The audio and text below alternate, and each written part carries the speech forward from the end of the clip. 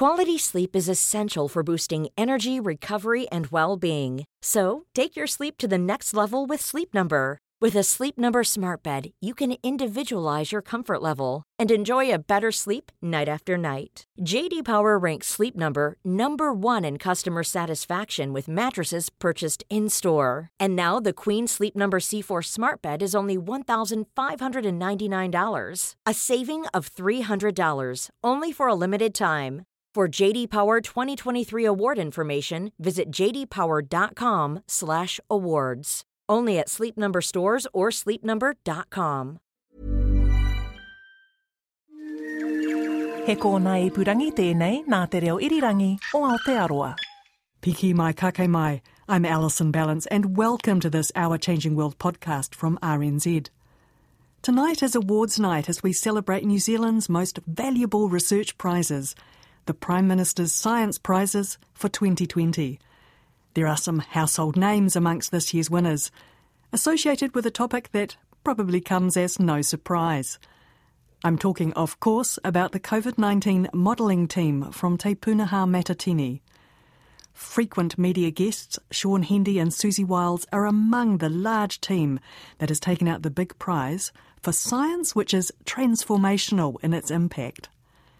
And University of Otago epidemiologist Michael Baker has won the PM Science Communication Prize for his media efforts. Michael has been very busy. He's done more than 2,000 interviews since January 2020. Blimey. Anyway, congratulations everyone. We'll meet a couple of other winners later in the show, but first, let's catch up with Sean and fellow University of Auckland researcher Kate Hanna via Skype.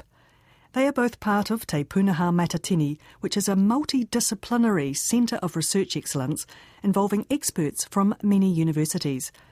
The centre was set up to apply complexity science to critical issues of our time, and really it doesn't get much more critical than COVID-19, does it?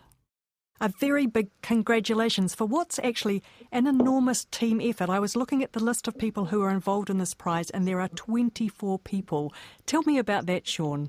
Yeah, the 24 people that we've named on the prize is even bigger effort. You know, there's other researchers who perhaps weren't engaged full-time in the work but contributed part-time, and then everybody's whānau as well. You know, we've had an awful lot of support from our families and from our colleagues who've maybe had to pick up our teaching load. So it's been a big effort from a lot of people. That core team of 24 people really came together in late March, early April. So just as we were going into lockdown, we'd sort of started a modelling program. And in those last few weeks of March, we were really looking to get that going, to address some of the big modelling questions that we knew would be coming for the country. And so that's the core of the team are really people who sort of got engaged and were working full-time on this project through late March and most of April and into May. So what was the varied skill set that people brought to this project? You, I know, used to be primarily a physicist, although you are much more than that these days. I do computer simulation in physics, but I'm very interested in complex systems and networks. And of course, when we think about how diseases spread, they spread through our social networks. And so there was a natural correspondence for me. You know, we did have people who'd done infectious disease modelling before. We'd had a number of small projects within Te Pūnaha Matatini. You know, we were involved in the M. bovis eradication, working with MPI, and a number of other small projects like that. But, you know, we had public health experts, we had computer scientists, we had people who were experts in the genomics. On the science communication side of things, we had Kate, who was leading that strand of work, trying to understand the effectiveness of messaging, how to combat disinformation, for example. And then we had other science communicators like Susie Wiles, of course, who everybody will know played a very prominent role in the response. So it was a very wide-ranging, multidisciplinary team that were involved in this work. So it was about doing some quite intense data modelling, but then also conveying that information in a usable form. That's right. We were very keen to make sure that as soon as possible, the work that we were doing for government got shared with the public. So the public at times were maybe only a week behind or even a few days behind getting the information that the Prime Minister saw. And of course, it's, you know, some of the stuff we were trying to communicate was quite complicated. So we did rely on having some fantastic communicators like Susie Wiles, her partnership with Toby Morris, the spin-off, the cartoons that they produced that were able to illustrate some of the modelling techniques that we were using. So it was a rapidly evolving situation and a rapidly evolving virus too. So you had to keep rapidly running to catch up with what was happening? Yeah, it was quite an intense period. We didn't have a day off for quite a while. I think it wasn't, from about mid-March, many of us were working, right through the weekends, working really long hours through till about mid-April once the sort of situation started to come under control. So, yeah, incredibly intense period for everybody. And it was just amazing to watch everybody pitch in. The people that are part of that core team, they never said no. We were throwing curveballs because of the changing circumstances here and overseas. People were prepared to just pitch in and really do the work that was needed to respond to that. So it was an amazing time, a very tiring time for everybody, but quite an amazing time and something that none of us will ever forget. I imagine the important thing was that you were also very specifically considering the New Zealand circumstances, which were quite different from a lot of other countries when it came to COVID.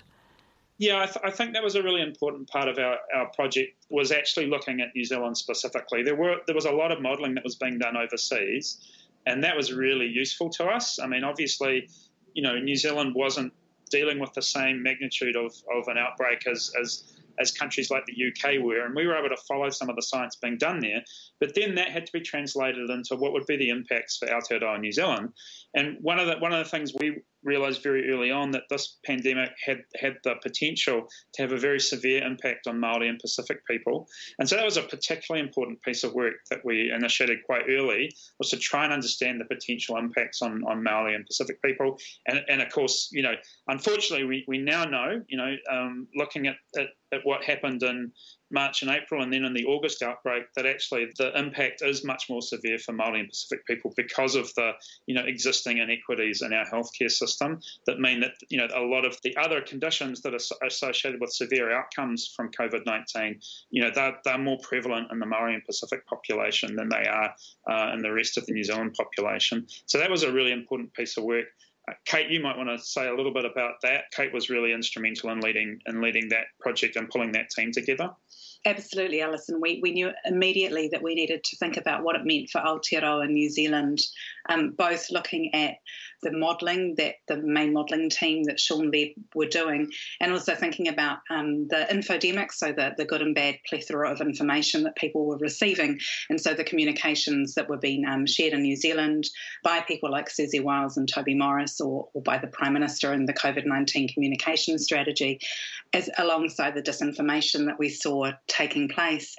And with that, we really wanted to highlight that we knew there would be differential impacts for Māori because of intersections at different points the whole way through the pandemic as it rolls out, differential exposure, differential impacts, differential outcomes. And so we incorporated that quite quickly using a variety of different proxy indicators for that institutional and systemic racism that Sean mentioned, and we're able to model quite quickly, into May, what that might look like. And then, of course, as Sean's alluded to, when we did have the Auckland August cluster, we did see that those differential impacts did play out in the number of fatalities and deaths which we saw in that cluster, which really proved that it was elimination that had helped protect our most vulnerable and at-risk communities in New Zealand. That was great work that you did. Tell me a bit more about this whole area of misinformation and disinformation. When the pandemic first kind of popped up on our radars in January, February, and when Susie first started talking to us about it, we immediately saw that internationally there was a lot of disinformation and misinformation being shared. There were quite a lot of conspiracy theory being talked about. There was a lot of underlying racism, xenophobia, nationalism, and other kind of unpleasant and difficult to deal with impacts in the kind of discourses we were seeing in social media and in state media and in all sorts of locations. And we thought it was really important that we started trying to watch this and monitor it so that we could see what the impacts might be as COVID potentially came closer to New Zealand. And so we started looking at it in January and then have continued to monitor social media and mainstream media references to COVID-19 denial, COVID-19 in lots of different ways. And we've seen a lot of changes over time in what has been a very eventful year for New Zealand and for the rest of the world, yeah. So do you think the level of disinformation has increased, or do you think that perhaps with the work that you've been doing, you've been able to contribute at least in some way to minimising it a little bit? I think that the level of disinformation has remained relatively static up until about October, November.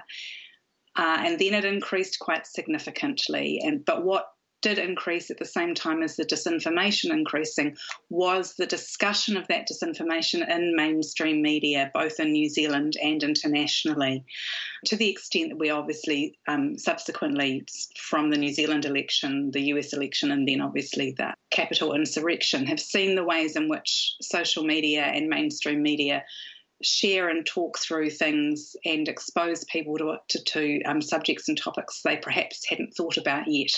So part of it is more discussion of things. What I think has been one of the great successes that we have been able to contribute to is, while there has been more discussion of disinformation and misinformation, there is also more understanding of what that looks like and how to counter it.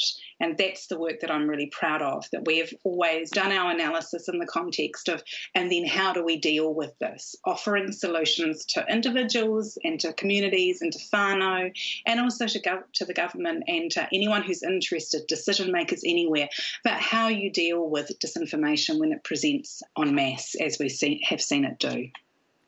Things are changing a bit at the moment with the rollout of vaccines. Are you still doing modelling work around things like vaccine uptake? We're working at the moment on different scenarios and in particular how we get that balance right between managing our borders and as the vaccine becomes more prevalent here in New Zealand. That's really quite tricky stuff because, of course, that also depends on what's happening in the rest of the world. And we can see some parts of the world are having some success with vaccine rollout, and that's helping them combat the epidemics that they're dealing with at the moment. But we're seeing other parts of the world where these new variants are actually having a really severe impact. It's going to continue to be a difficult year, even with the vaccine rollout. You know, one of the key things is going to be, for life to return to normal, is going to be to see the vaccine actually deployed globally. And at the moment, we're just seeing a few rich countries who are able to vaccinate large chunks of their population.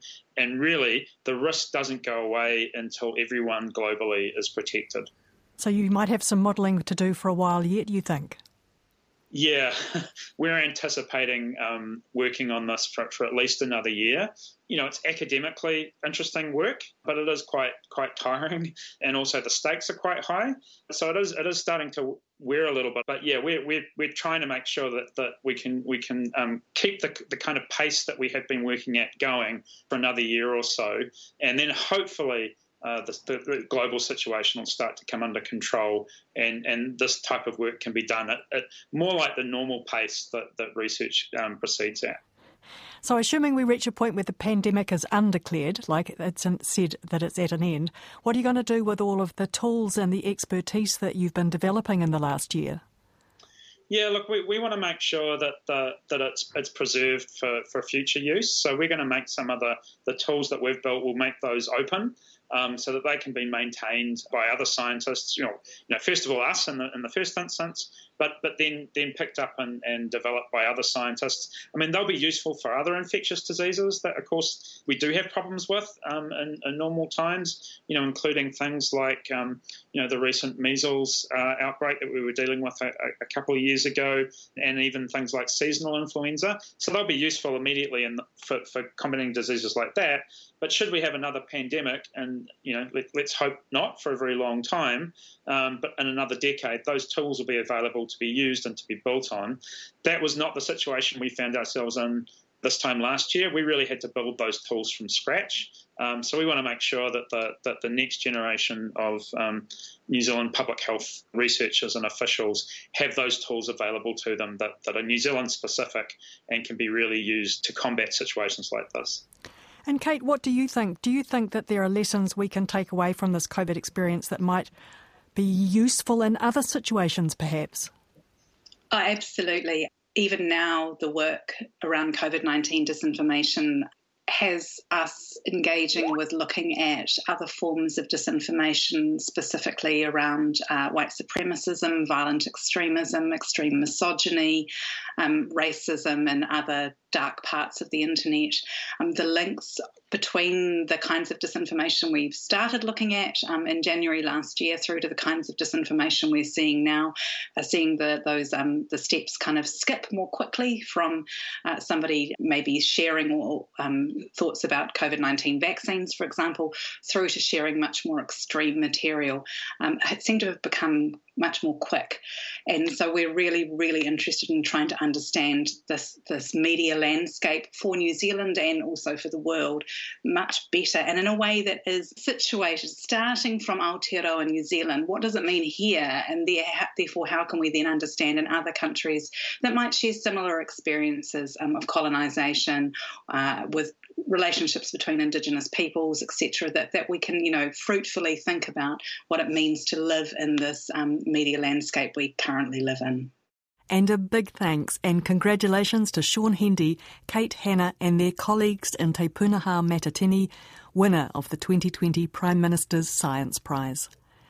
Now, let's meet Chris Cornwall, a marine biologist at Te Herenga Waka, Victoria University of Wellington, and winner of the 2020 Prime Minister's Emerging Scientist Prize.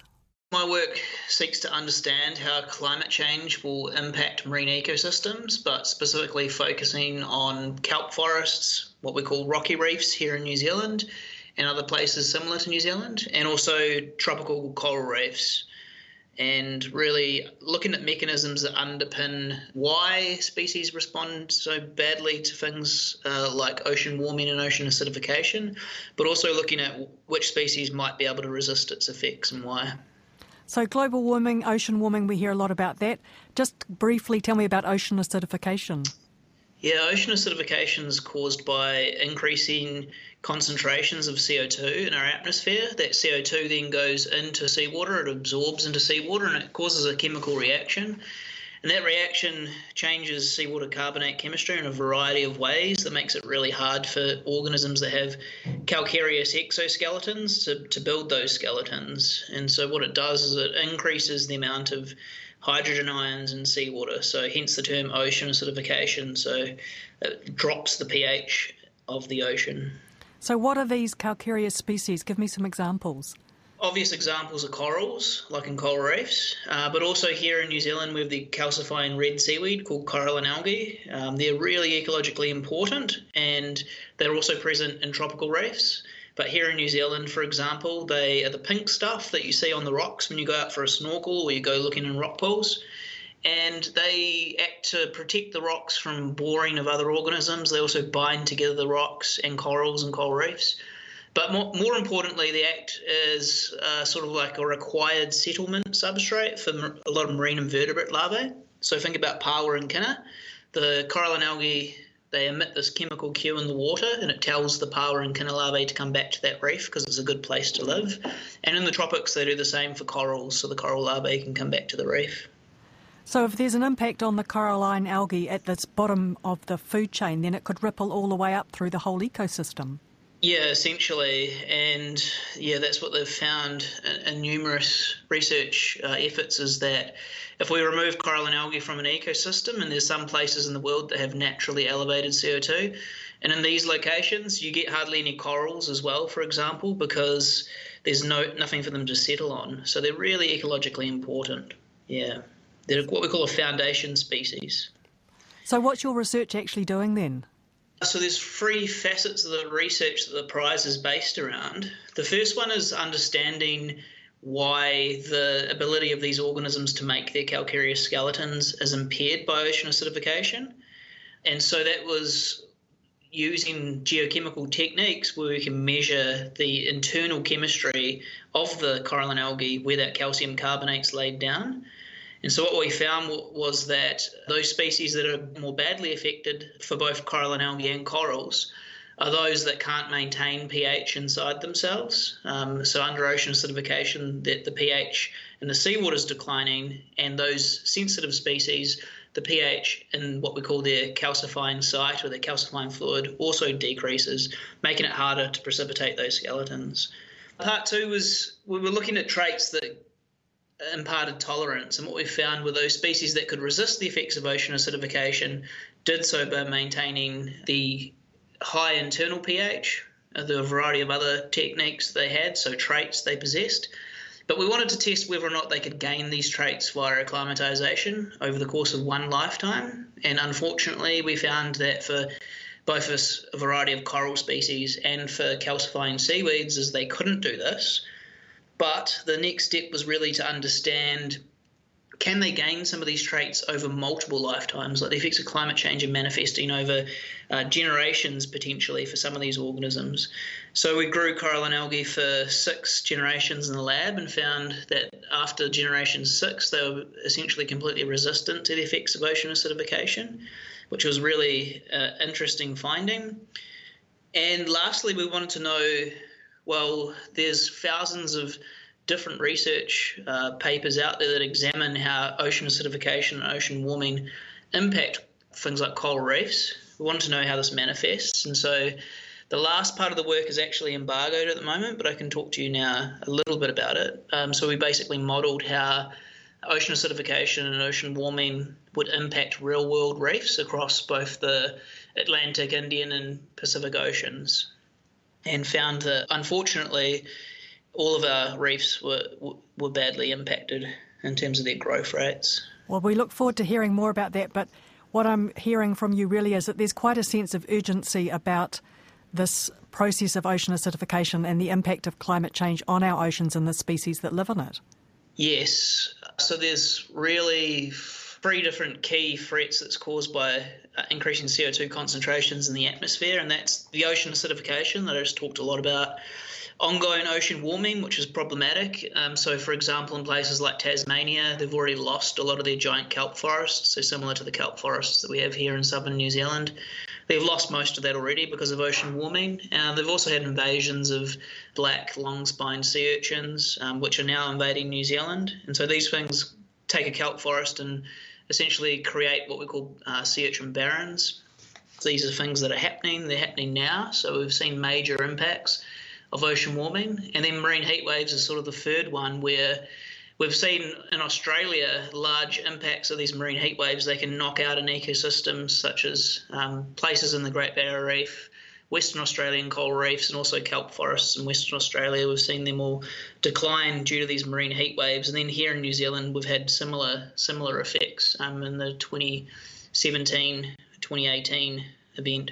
This award comes with a couple of $100,000. What are you going to do with that money, Chris?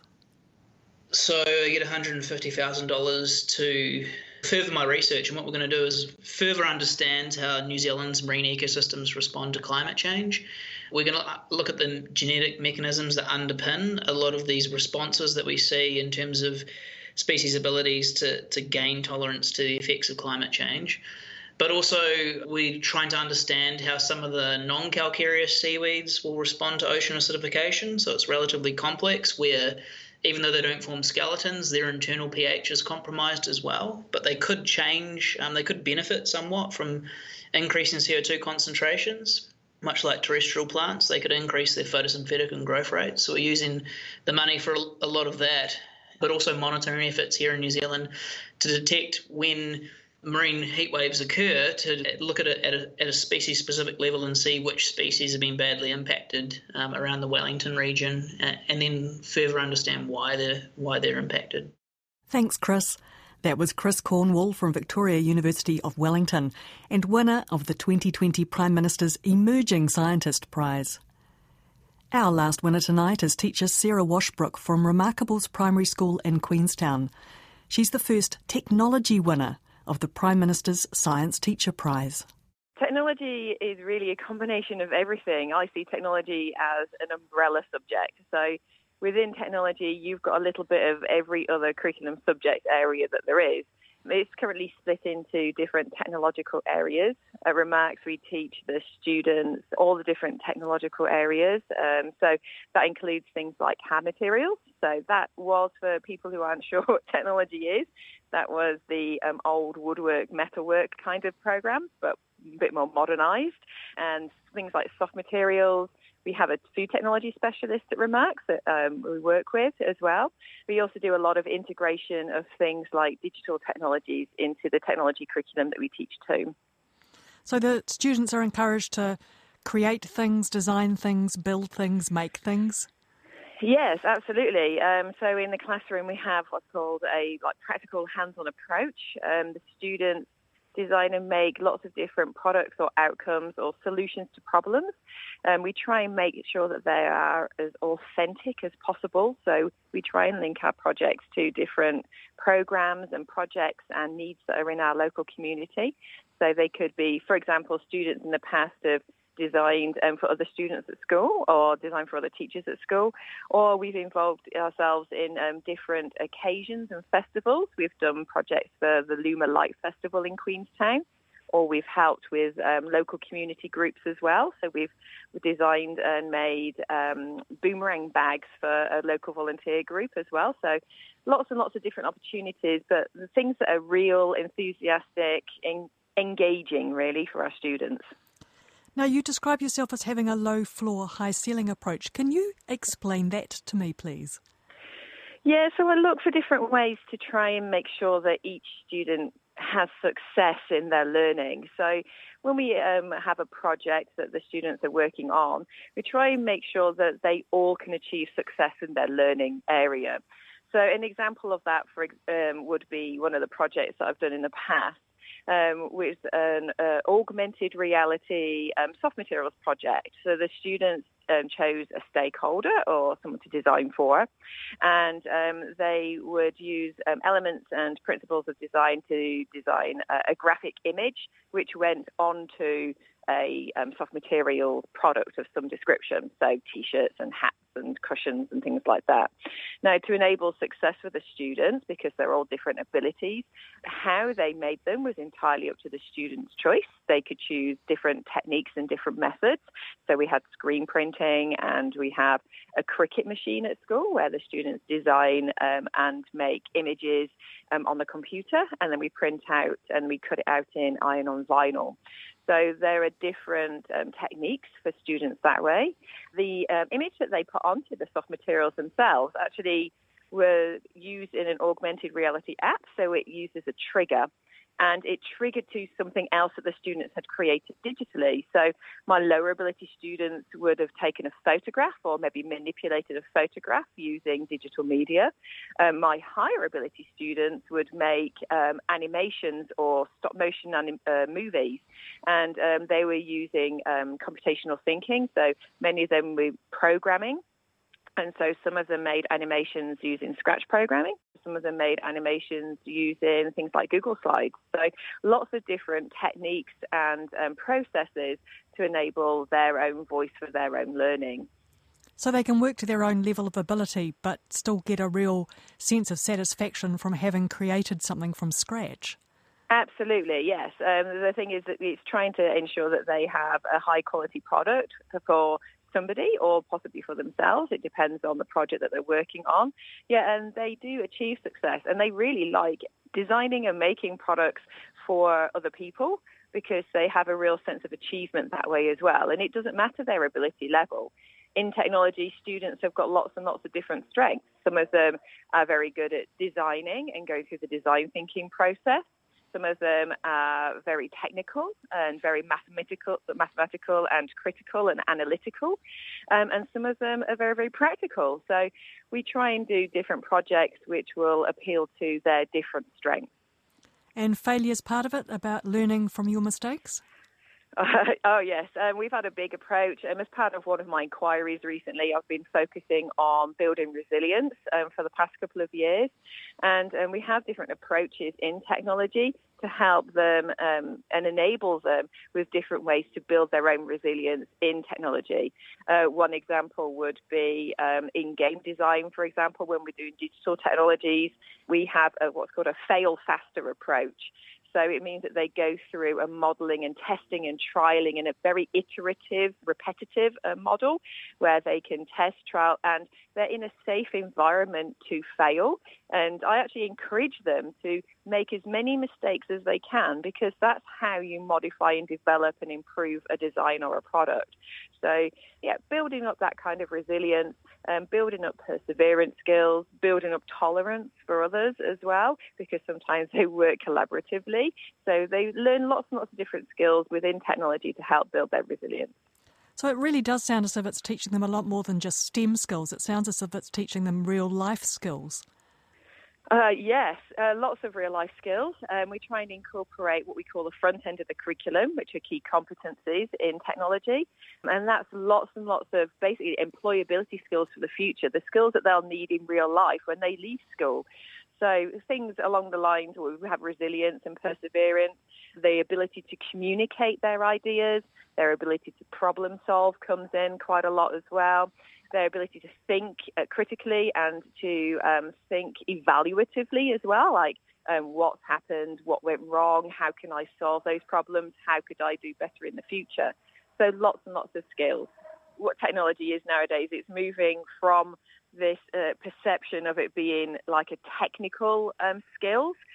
So like the old like carpentry and different kinds of automotive, those options are still available for students who like those kinds of practical skills, but it's much bigger than that. It's the reasons why we do things, and also the impact that students have on the world. So the impact on society, the impact on environment, and how their ideas can influence that as well. So it's much, much bigger, really, as an overall subject than just making something nowadays, yeah. Thanks, Sarah. Sarah Washbrook is a technology teacher from Remarkables Primary School in Queenstown and winner of the 2020 Prime Minister's Science Teacher Prize. Congratulations also to James Zingle. The former student from Bethlehem College in Tauranga has been selected as the 2020 Prime Minister's Future Science Prize winner. James's research project used a breast cancer dataset run through both a classical computer and a quantum computer. He wanted to see which is superior in analysing the data and determining the type of breast cancer present. I'm Alison Ballance, and this Our Changing World podcast from RNZ first aired on the 15th of April 2021. You can listen again at our webpage rnz.co.nz/ourchangingworld. You can also sign up for our free email newsletter there, and you'll find the Our Changing World audio collections, including the Birds collection, which is chock-a-full of stories about New Zealand birds. If you're in the market for new podcasts to listen to, do check out the podcast tab at rnz.co.nz. We're on Facebook and Twitter as RNZ Science. Many thanks for your company. Stay safe and catch you next time. Mā te wā. Subtle results, still you, but with fewer lines. Botox Cosmetic, onabotulinum toxin A, is a prescription medicine used to temporarily make moderate to severe frown lines, crow's feet, and forehead lines look better in adults. Effects of Botox Cosmetic may spread hours to weeks after injection, causing serious symptoms. Alert your doctor right away as difficulty swallowing, speaking, breathing, eye problems, or muscle weakness may be a sign of a life-threatening condition. Patients with these conditions before injection are at highest risk. Don't receive Botox Cosmetic if you have a skin infection. Side effects may include allergic reactions, injection site pain, headache, eyebrow and eyelid drooping, and eyelid swelling. Allergic reactions can include rash, welts, asthma symptoms, and dizziness. Tell your doctor about medical history, muscle or nerve conditions including ALS or Lou Gehrig's disease, myasthenia gravis, or Lambert-Eaton syndrome, and medications, including botulinum toxins, as these may increase the risk of serious side effects. For full safety information, visit BotoxCosmetic.com or call 877-351-0300. See for yourself at BotoxCosmetic.com.